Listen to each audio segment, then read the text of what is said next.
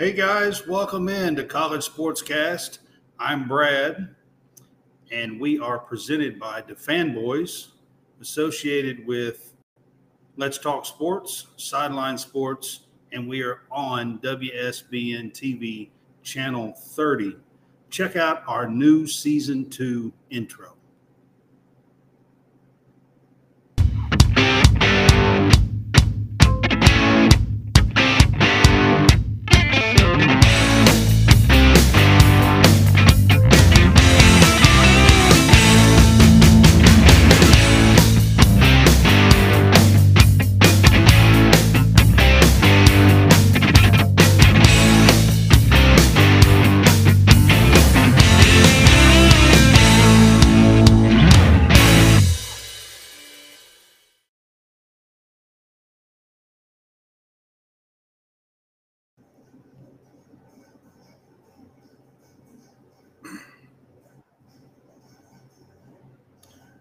Hey guys, welcome back. Brad with College SportsCast. Welcome to College SportsCast.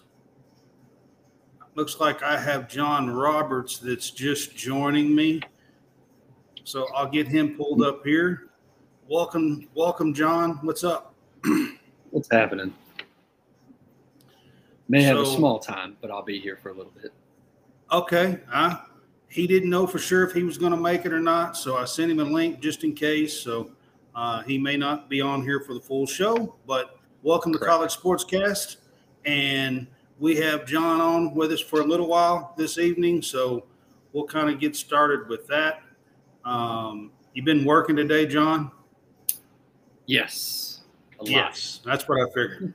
So you didn't have a chance to see any of the stuff or whatever is what I'm saying, what I was kind of getting. No, I mean, whatever I heard in the car was probably all I got today, and I got maybe a small snippet of Lane Kiffin. That was about it.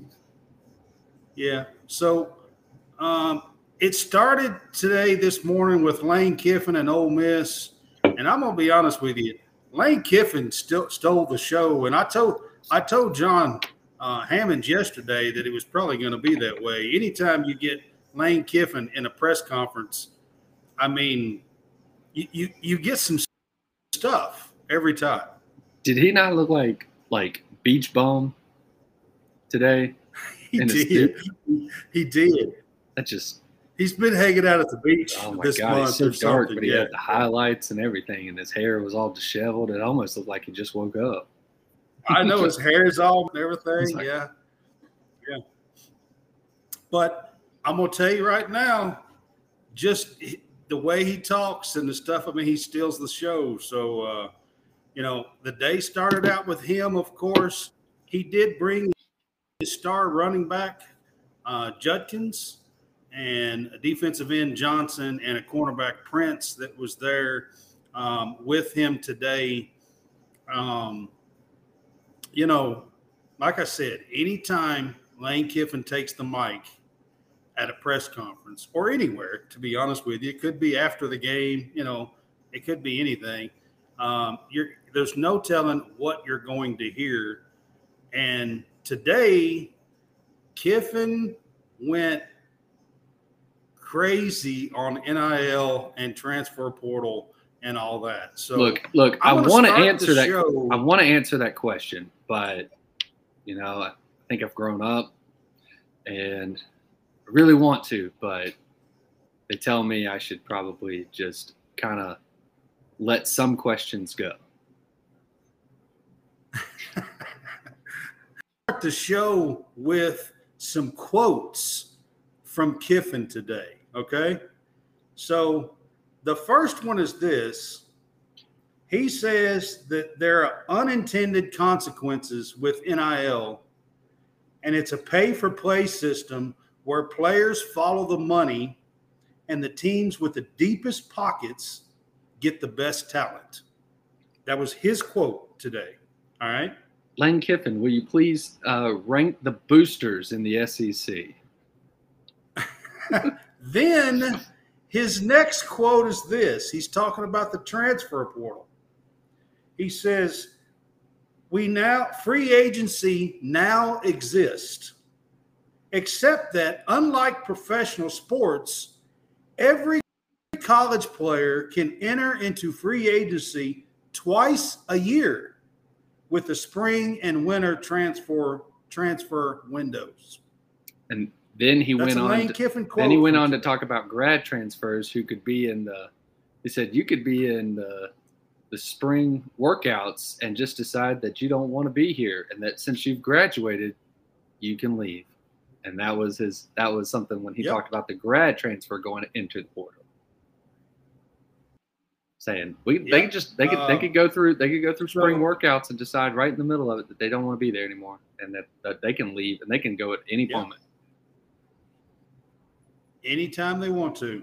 And he went on with the transfer portal, and he said we've now got professional sports, except there's no salary cap or luxury tax, and the result is a myriad of issues for the coaches. That is Lane Kiffin's quotes today on the NIL and the transfer portal. I'm not complaining about it because we have taken advantage of free agency. He did say that. But, and there was a whole other list. There was a bunch of other stuff that he went into with this. Like you said, he went into the grad transfer stuff, but there was other things that he went into as well. And I'm not going to sit here and go through everything that he went through and that he talked about, but I thought those 2 or 3 quotes was, just about as open and honest and relevant to the game from a coach that you could possibly get. So when he went into some of that stuff, he was talking about like the when he talked about the transfer portal and free agency and how it's not the NFL model, because he said, hey, the NFL model at least has a start and end point, and that you can kind of regulate it. He said, but this one is just, it's kind of open season, and there's two different times. He actually went on talking about the NFL. He actually went on and said in part of it, he said, imagine an NFL where Tom Brady can basically be a free agent and go to the highest bidder every single year.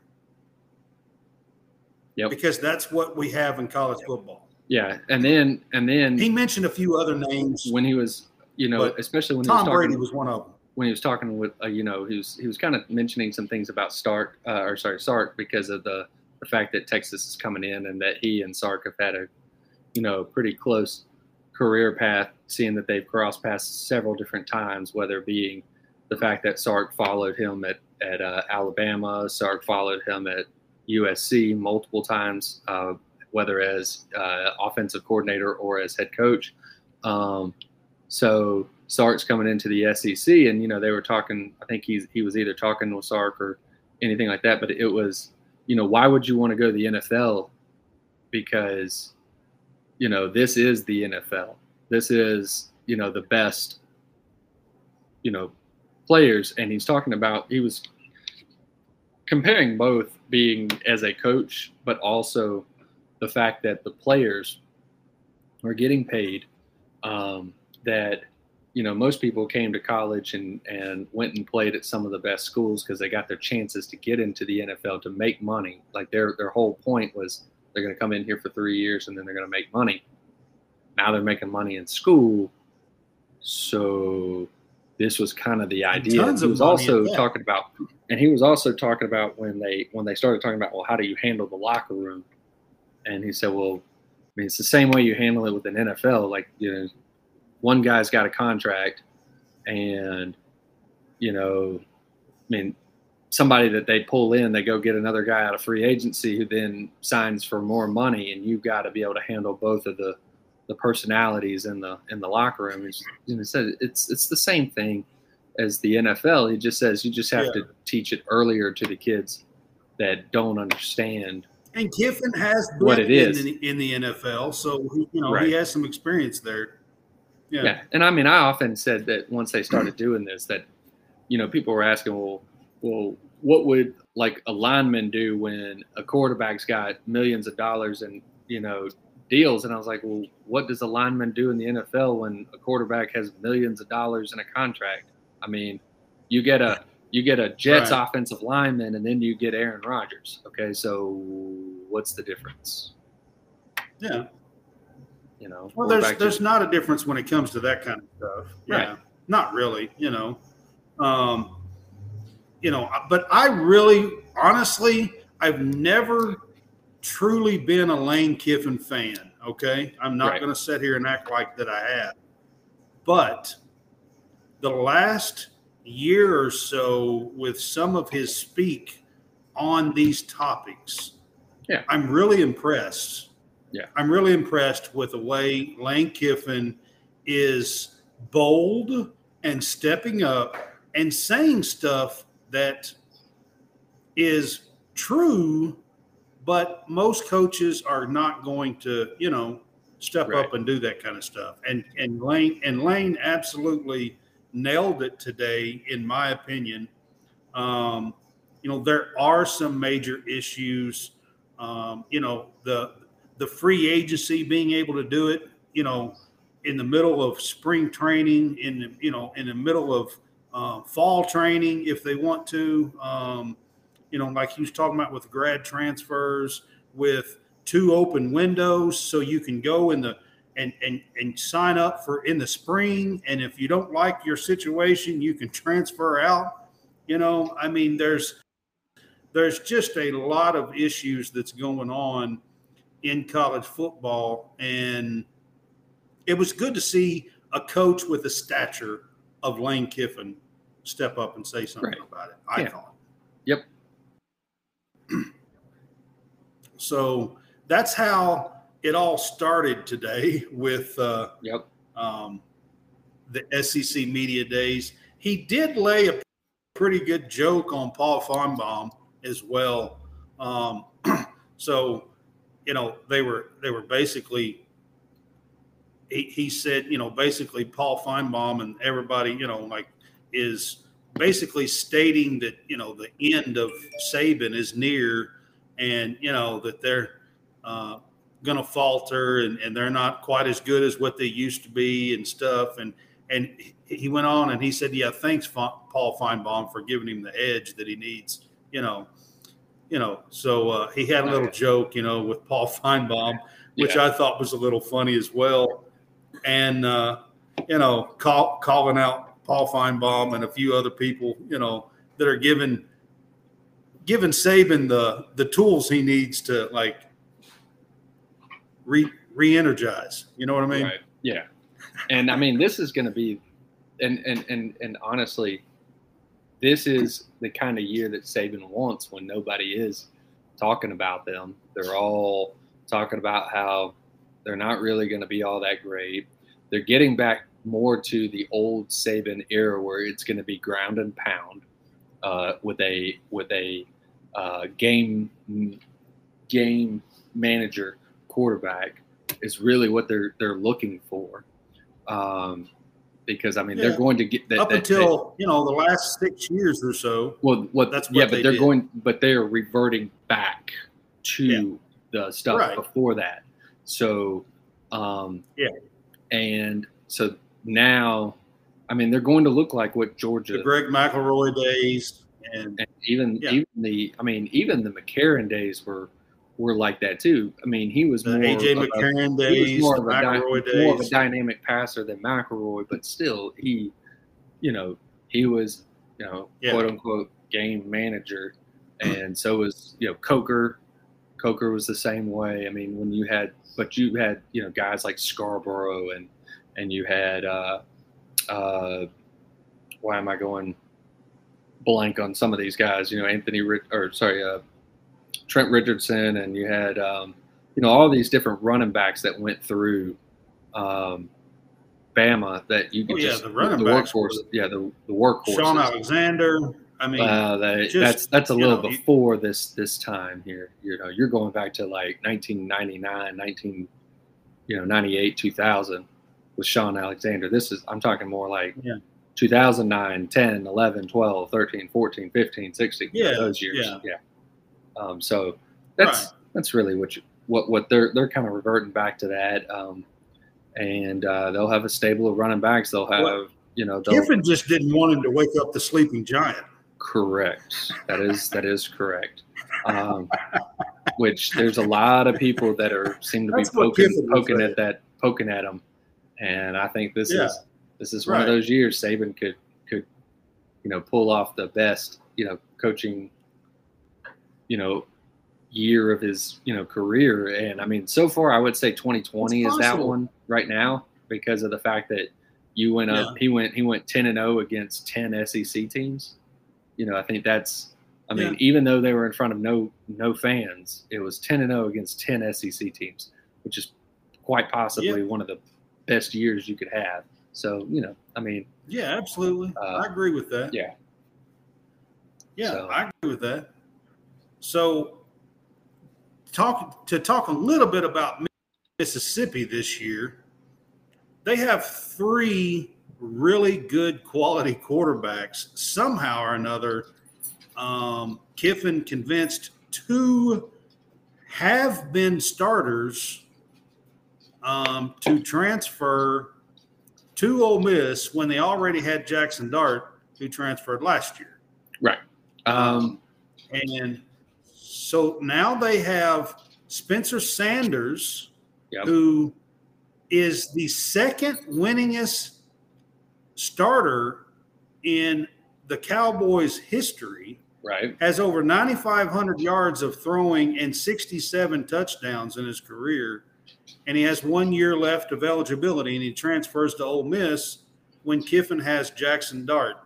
And then on top of that, Walker Howard transfers from LSU, who has had some starts at LSU. Right. Not a ton, but has had some starts at LSU. And he transfers in there as well. So he has 3 really good quality quarterbacks. Mm-hmm. And I think he has possibly the best back in the nation. Yes. Sean Judkins, a true freshman last year. And by the way, I want to throw this out. He rushed for over 1,000 yards as a freshman, and he was the first back to do it since Emmitt Smith in 1987.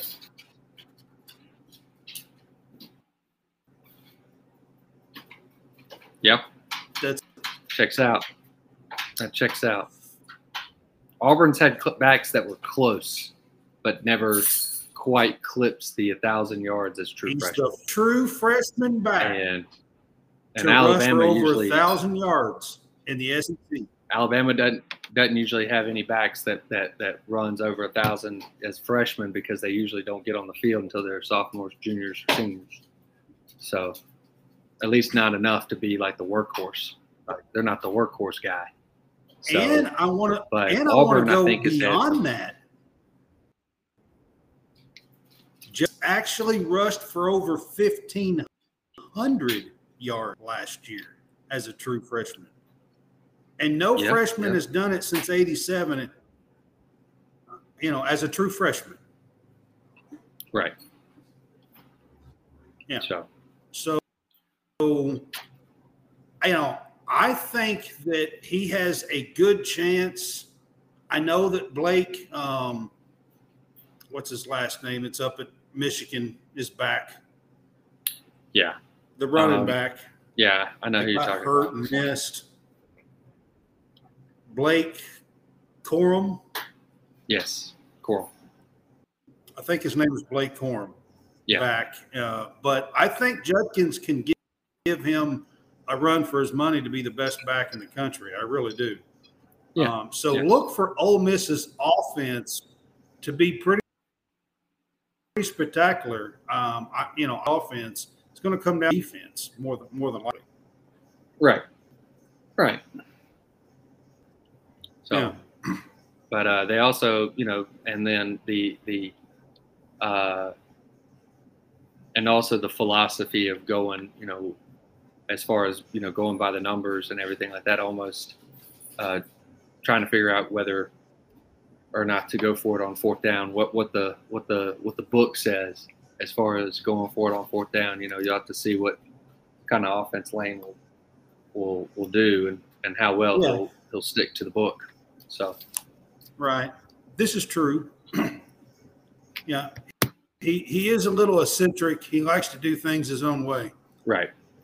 But I mean, look, they have a talented offensive team, and now it's just, again, as you said, and as everybody else has thought, it comes down to the defense and how much it's improved, or if it has improved. And if he doesn't have a defense, he's not going to win a ton of games. He'll win some just by outscoring teams, but he will not, get close to winning a championship with no defense. So he'll have to have a defense in order to even, be in the hunt for the SEC West title. So, but he might be able to keep teams. He might be able to keep teams from it.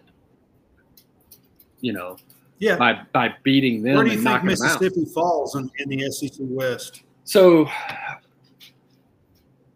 the consensus thought is that LSU and Alabama are going to be the top two teams in the West. All right, and then at the next level would be, basically, either kind of A&M. Well, it would be A&M, Ole Miss, and Arkansas are kind of the next three. Okay, they're the middle three. Okay, yeah. And then the bottom two would be Mississippi State and Auburn is what the kind of the ranking. So you'll have the top two being Alabama and LSU, the middle three being A&M, Arkansas, and Ole Miss. And again, the order of this is up in the air, but those would be the middle three, and then the bottom two would be Mississippi State and Auburn. That's how everybody views this. That's the way most people are viewing it, that I've seen so far. I think Mississippi State is a smidge better than what they're getting credit for. Honestly, it comes down to if they're going to run defense back. Right. And but I mean, it kind of depends on how their offense will work. Probably their best quarterback that they've ever had, and that includes Dak. I know, but again, it also kind of hinges on the offense as well, which I don't think. I don't know if it's going to be an air raid. So, you may have to rely on some running backs, which you may or may not have. You may rely on being able to run the ball, which you may or may not be able to do. Well, they probably don't have too many running backs because the air raid didn't, what I'm talking about. Great ones, Yeah. Yeah. Mm-hmm. And then that's what I said. Yeah.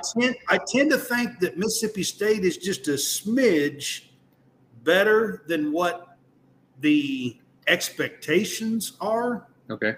So could Mississippi State crash that fourth or fifth, range in the SEC West? Possibly, but I think there's a small chance of it. Right.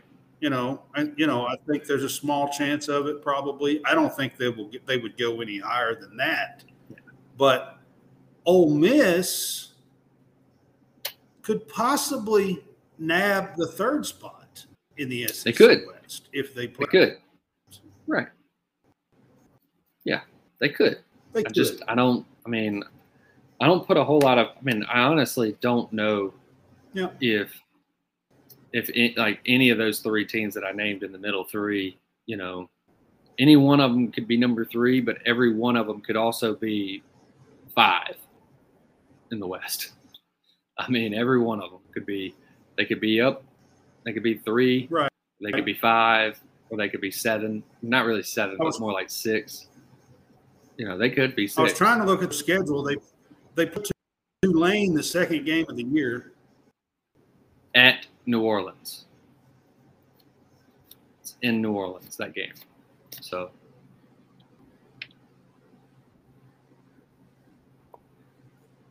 and then they could be a team that's like a 5-7. They could also be a 8-4 team.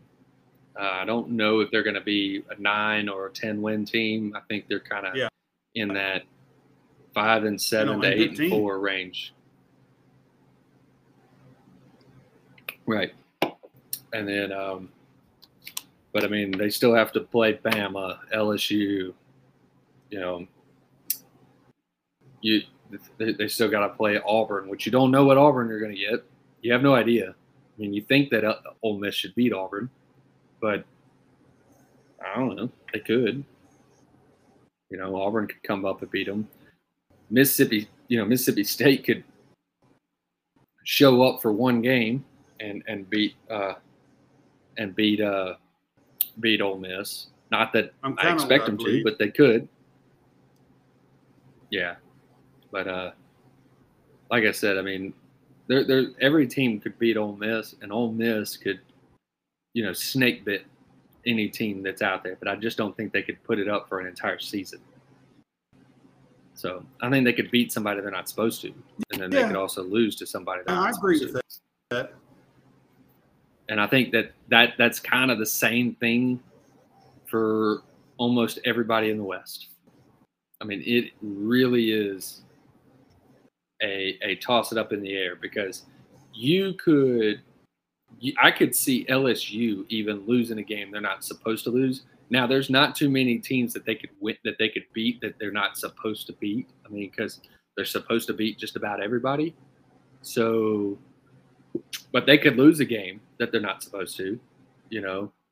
Alabama could lose a game they're not supposed to. I mean, Absolutely. Who knows what Texas A&M is gonna do? And then the other teams are more like they could win a game they're not supposed to. So as opposed to losing a game they're not supposed to. So I think that's just kind of the way it is. Yeah, I mean, all of that can happen for sure. Yep. So, but yeah. But what we got next? Who's next?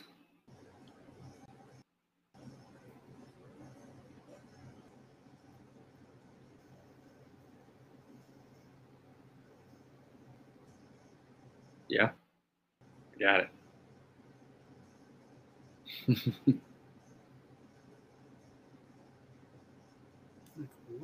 is the deal? There we go. Cool. Yeah. So South Carolina. All right. So I'm going to go on to South Carolina. I'm having a little bit of issue right now, it looks like. So.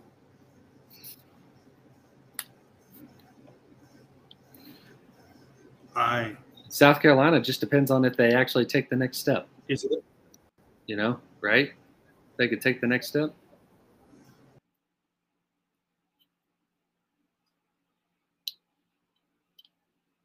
Cool.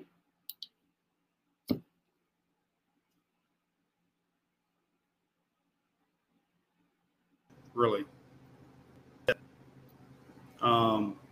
Shane Beamer has a pretty out there personality as well, kind of like not quite as much as Lane Kiffin, but pretty close.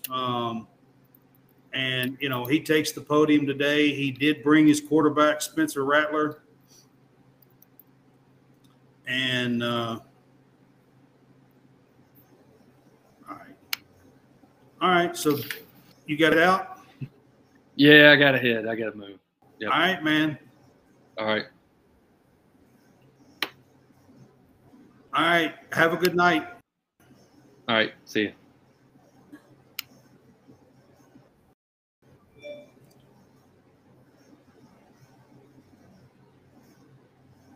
All right. So it looks like we're going to lose John. And I'll try to keep this going a little bit here. And going to go on into South Carolina. And South Carolina finished the year really strong, pounding Tennessee, putting up 63 points, and then beating Clemson in at the last moment basically, and beating them, coming back, beating them by one, and finishing up the season really, really strong. They also beat Kentucky, and first time ever beating Texas A&M last year. They went 8-5, and like I said, finished the season strong. Shane Beamer has one of those could rub you the wrong way personalities, really out there, boasters. He boasts, and stuff, and being boastful. So he takes the podium today, and the biggest thing that you can take from South Carolina this year is kind of what John said before he left the show is South Carolina's hoping to continue that late season success from last year and to take it into this year and turn it into a heck of a season is what they're hoping to do. Whether or not they can do that is a pretty good debate. Spencer Rattler was there today at SEC Media Days, and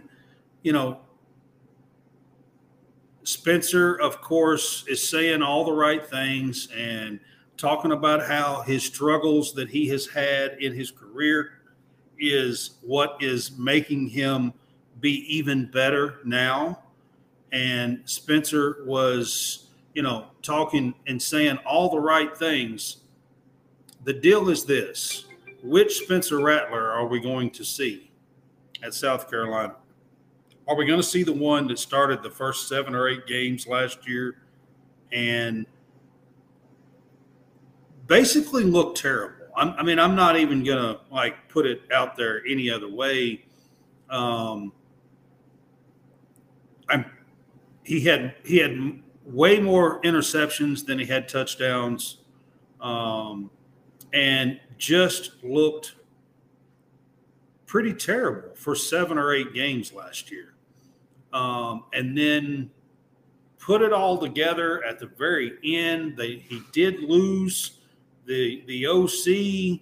They bringing in a guy that's been controversial, Dow, and they brought him in, and we'll see exactly controversial with the fan base, their own fan base.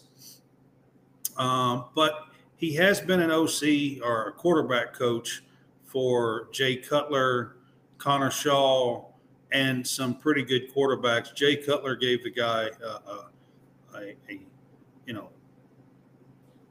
a good recommendation, basically, and said he's the best. I had my best season at Chicago under him when he was my quarterback coach.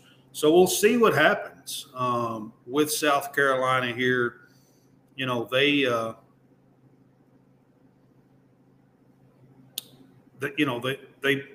play a tough schedule.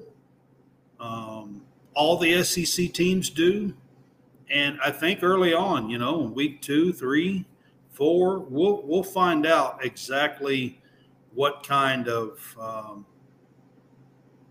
how South Carolina is going to look and what kind of season Spencer Rattler is going to have. I mean, not to say that he can't come on at the end like he did last year and, after 6 games or whatever, and come on and play like a world beater, because he can. He did it last year and he showed that he can. So, that's where South Carolina is at. I don't believe, while they do have some players and stars on the defensive side of the ball, and they put it together last year and done pretty good on the defensive side of the ball. So, I expect to see some more improvement in that area for South Carolina on the defensive side of the ball as well. But we will, we'll find out when it comes to South Carolina, I think most of the eggs are in the Spencer Rattler basket, if you want my opinion. When it comes to them, they are in that fringe top 25 range. I have seen them in some polls be top 25 and some not. I also have seen them as high as second or third in the SEC West, and I've seen them as low as fourth or fifth or in the SEC East. Sorry, I said West. But I've also seen them as low as fourth or fifth in the SEC East as well. So they're a team that is kind of imbalanced with people's predictions. And I tend to believe that South Carolina is going to lean a little bit more towards their first 8 or 9 games last year, which wasn't terrible. They were still, they were still like 5-4 or something in the first 9 games. But they wasn't beating the likes of Tennessee, who was number 1 at the time, 8-0, and Clemson.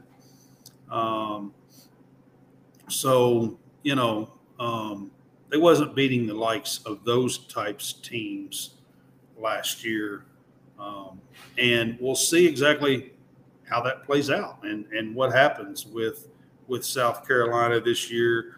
And I think a whole lot of it is going to stem from the offensive coordinator that they brought in and Spencer Rattler and how that offense looks, how it plays, how quick they play, because they played lightning quick last year. They put up 63 points against Tennessee and beat them like 63-39. I'm pretty sure it was the score in that game last year. And we will see how that plays out because, I think that's what Spencer Rattler, that's his MO. That's what he likes to do. I think he likes to play fast. And he can do a good job at that if that's how the offense is designed and that's how the offense is going to be set up. I think it bodes well for Spencer Rattler, which will bode well for South Carolina if that's the way it's set up. They play North Carolina the first game of the year. North Carolina has got a great quarterback as well. And it is at South Carolina. Then they turn around and they play Furman. Furman is a top 5 or top 10 FCS team. And they're not going to be a cakewalk, I don't believe. They have quality players. Furman's going to be a quality team for FCS, and we'll see how that goes. And, of course, their third game of the year is against Georgia. So we'll find out pretty quickly, and it's at Georgia as well. I tend to think that South Carolina will be in that 4th range in the SEC East. But we'll see what happens. And then from there, Tennessee takes the stage, and Josh Heupel takes the stage and to finish up and to end SEC Media Days. They are the 14th and last team today to take the stage at SEC Media Days in Nashville, Tennessee, by the way. And Tennessee coming off an 11-2 year last year. And, outside of that slip up with South Carolina, Tennessee is probably in the college football playoff last year. If it wasn't for that loss, if they would have taken care of business that day, their only loss would have been I don't think would have been enough to keep them out, which was a loss to Georgia, would have been enough to keep them out of the college football playoff last year. And I said something wrong earlier. I think the Georgia game was before the South Carolina game last year. I'm pretty sure. So anyway, Tennessee would have had one loss against South Carolina, and that would have been the second.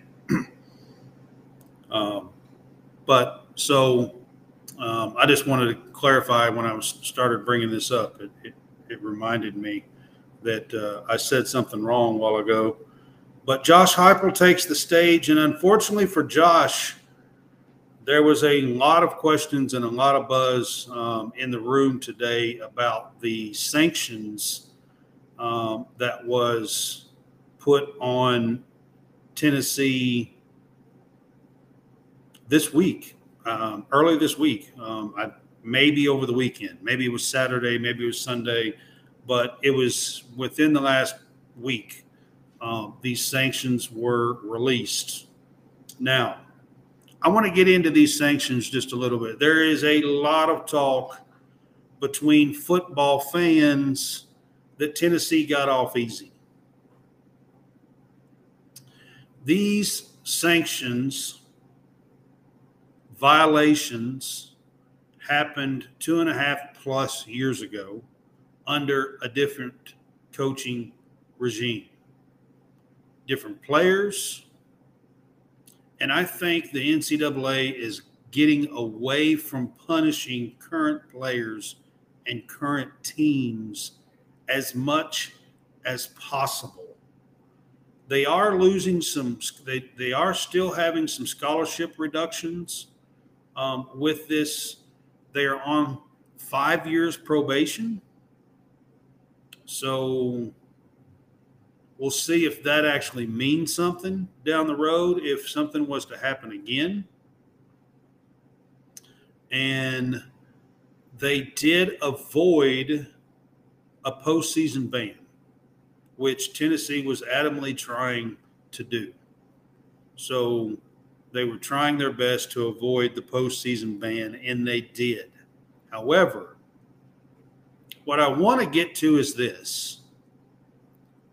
There was a heavy opponent to these sanctions, and that heavy opponent was these sanctions were heavy towards the actual coaches and staff that committed these violations. And there were 18 that were the top of the line violations. And there was a lot. And so the coaches themselves took a heavy hit.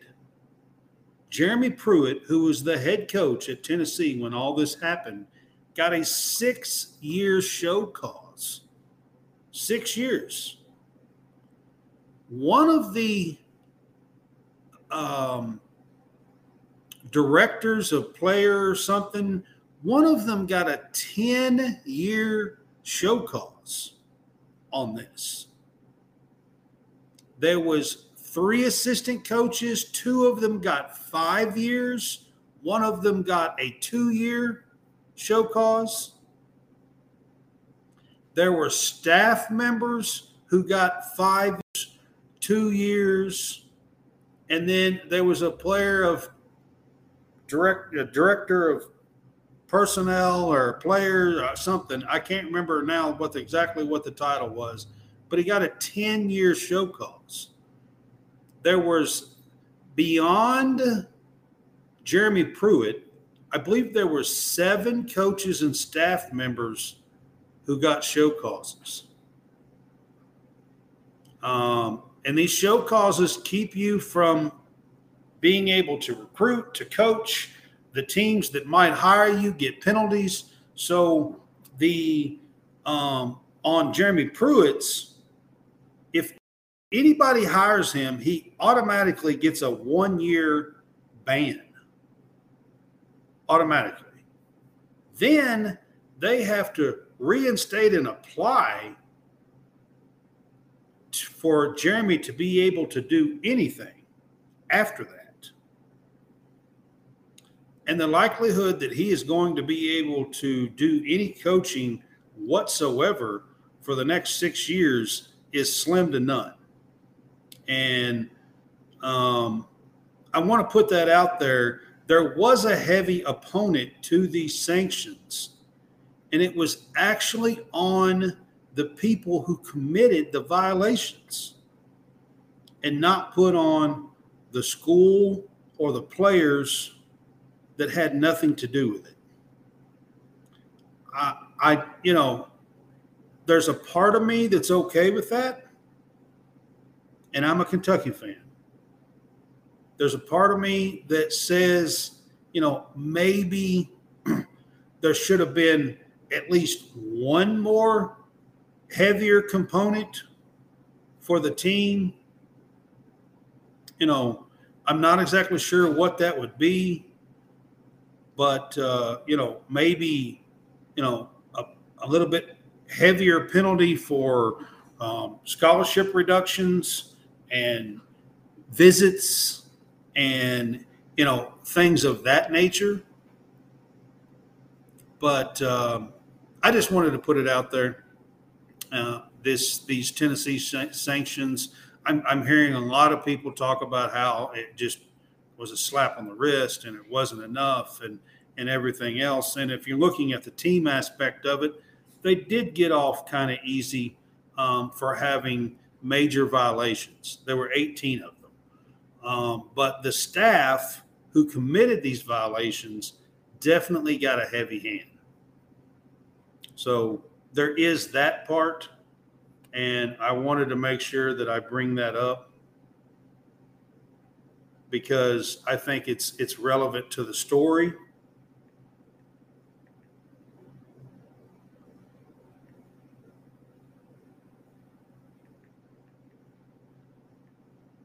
Sorry, I'm looking something up real quick.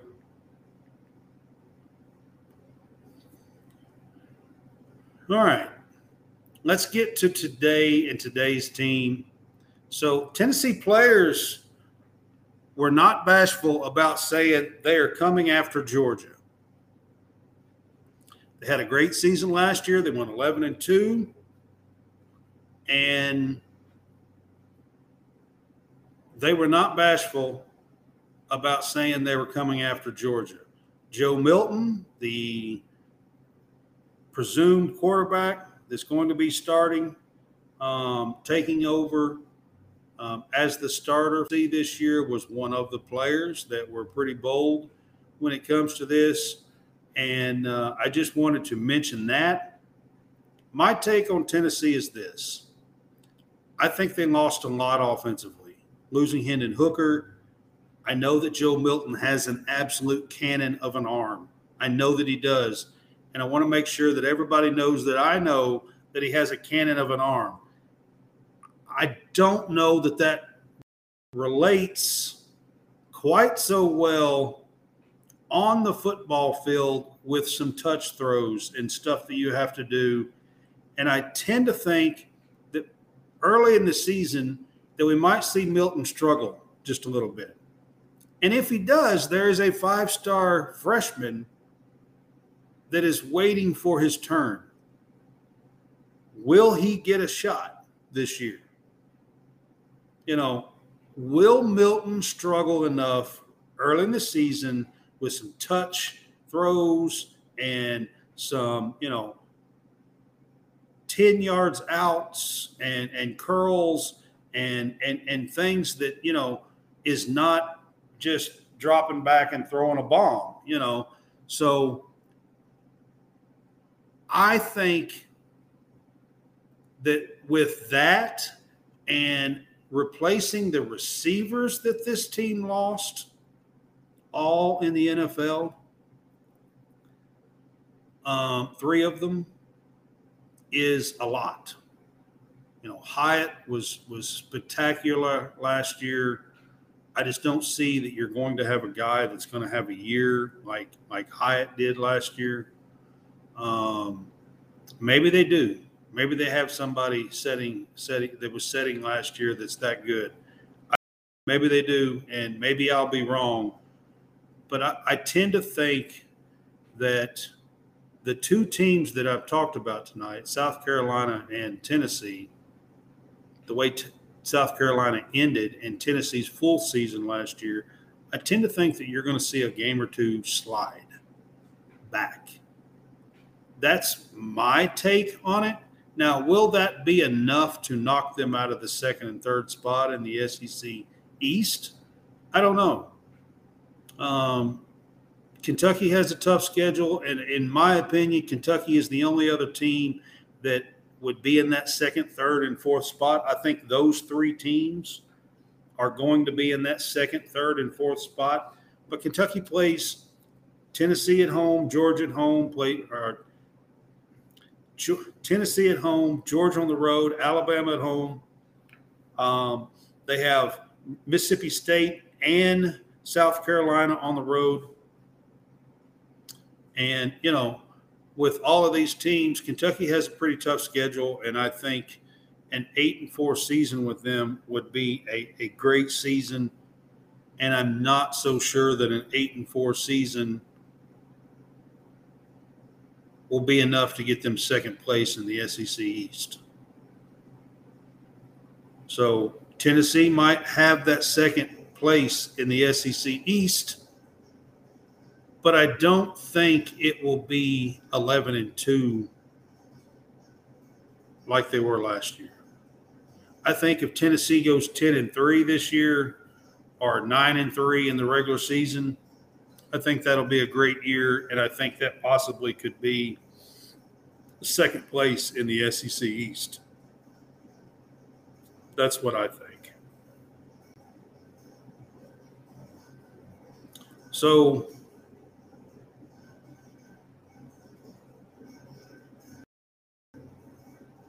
looking at Tennessee's football schedule, I will kind of get to –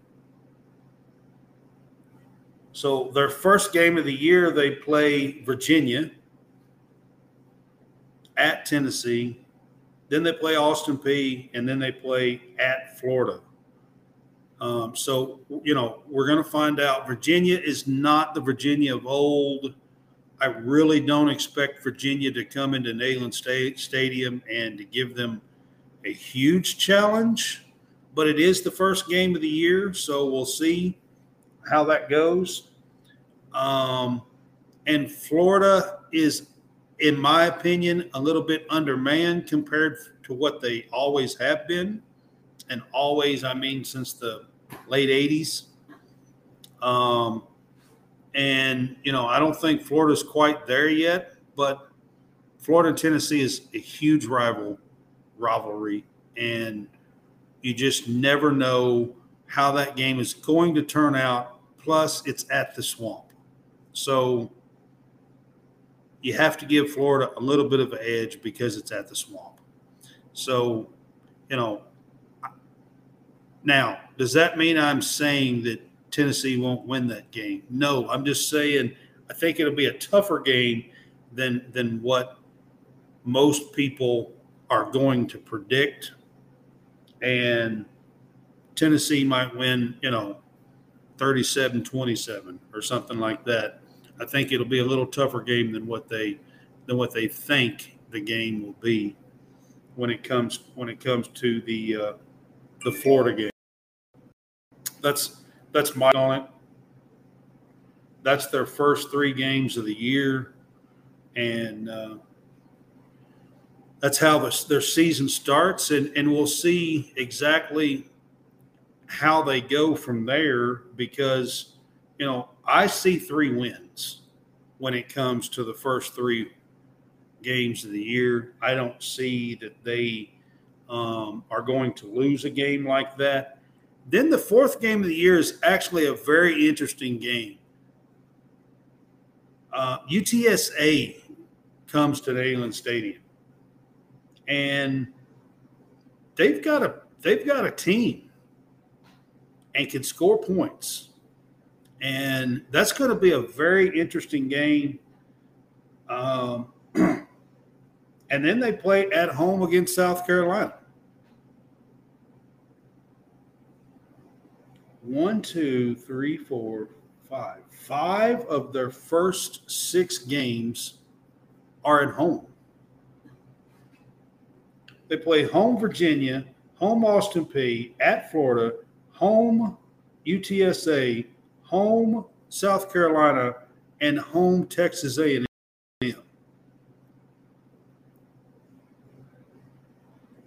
5 of their first 6 games are at home.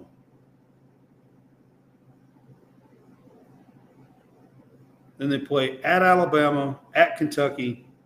They play UConn, who is going to be a lot better of a program than people give them credit for. Jim Moore Jr. is up there and is really turning that program around. At Missouri, Georgia, and Vandy at home. So they have 8 home games this year. I still say I think 9-3 is going to be a good season for them. I don't think that's what Tennessee fans want to hear. But and I'm going to dig into their schedule and look at other teams as well a little bit later on. But that's where I'm at right now with them. And we'll see exactly how it goes. One of the last things I want to bring up tonight is, as far as any of this, I opened the show talking about Lane Kiffin and his NIL and transfer portal, the way he was talking today. So I wanted to the last topic that I want to bring up is NIL legislation. There was actually a bill by some senators that was on the floor today, this morning, early, that they're hoping that will get a little bit of traction. This bill is actually very, very has a lot of different parts to this bill, including health care for the players.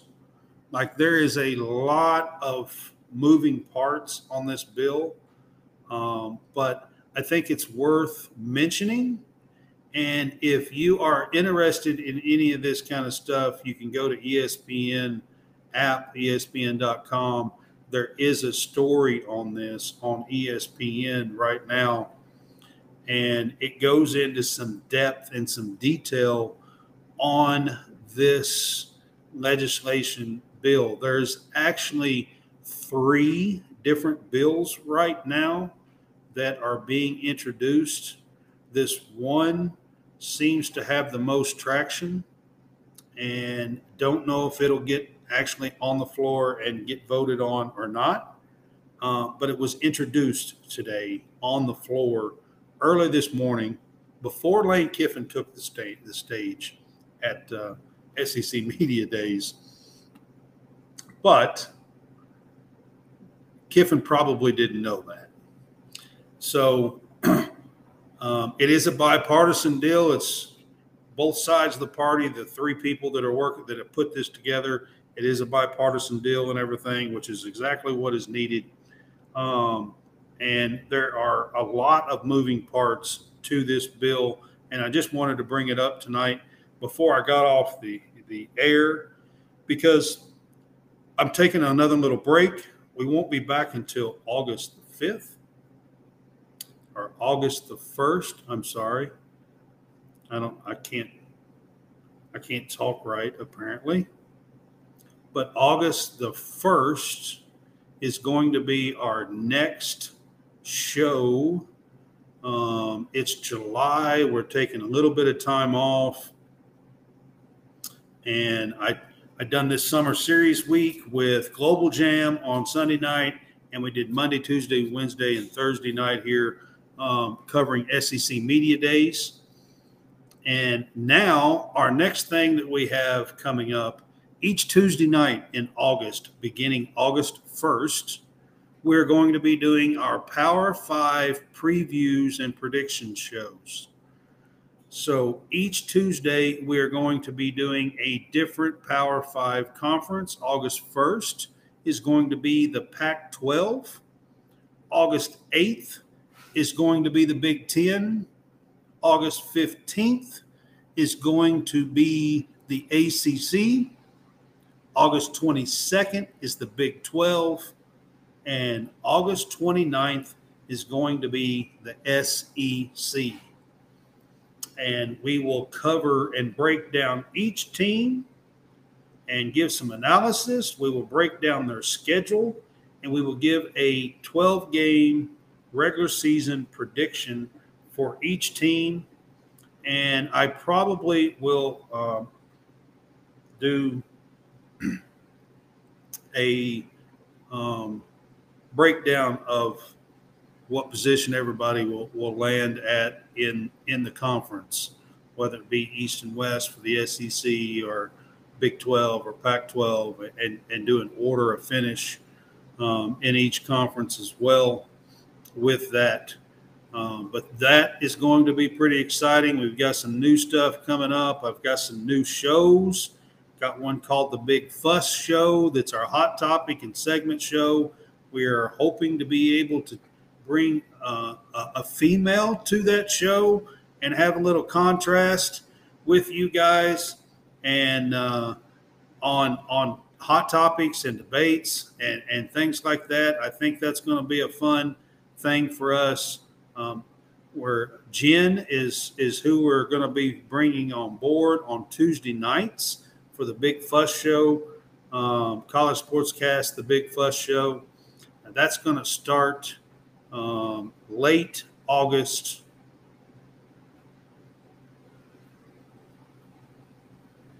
I think August 29th, if I'm recalling right. That will be our first Big Fuss Show. It's a renamed show. We done like news and hot topics and segments show last year.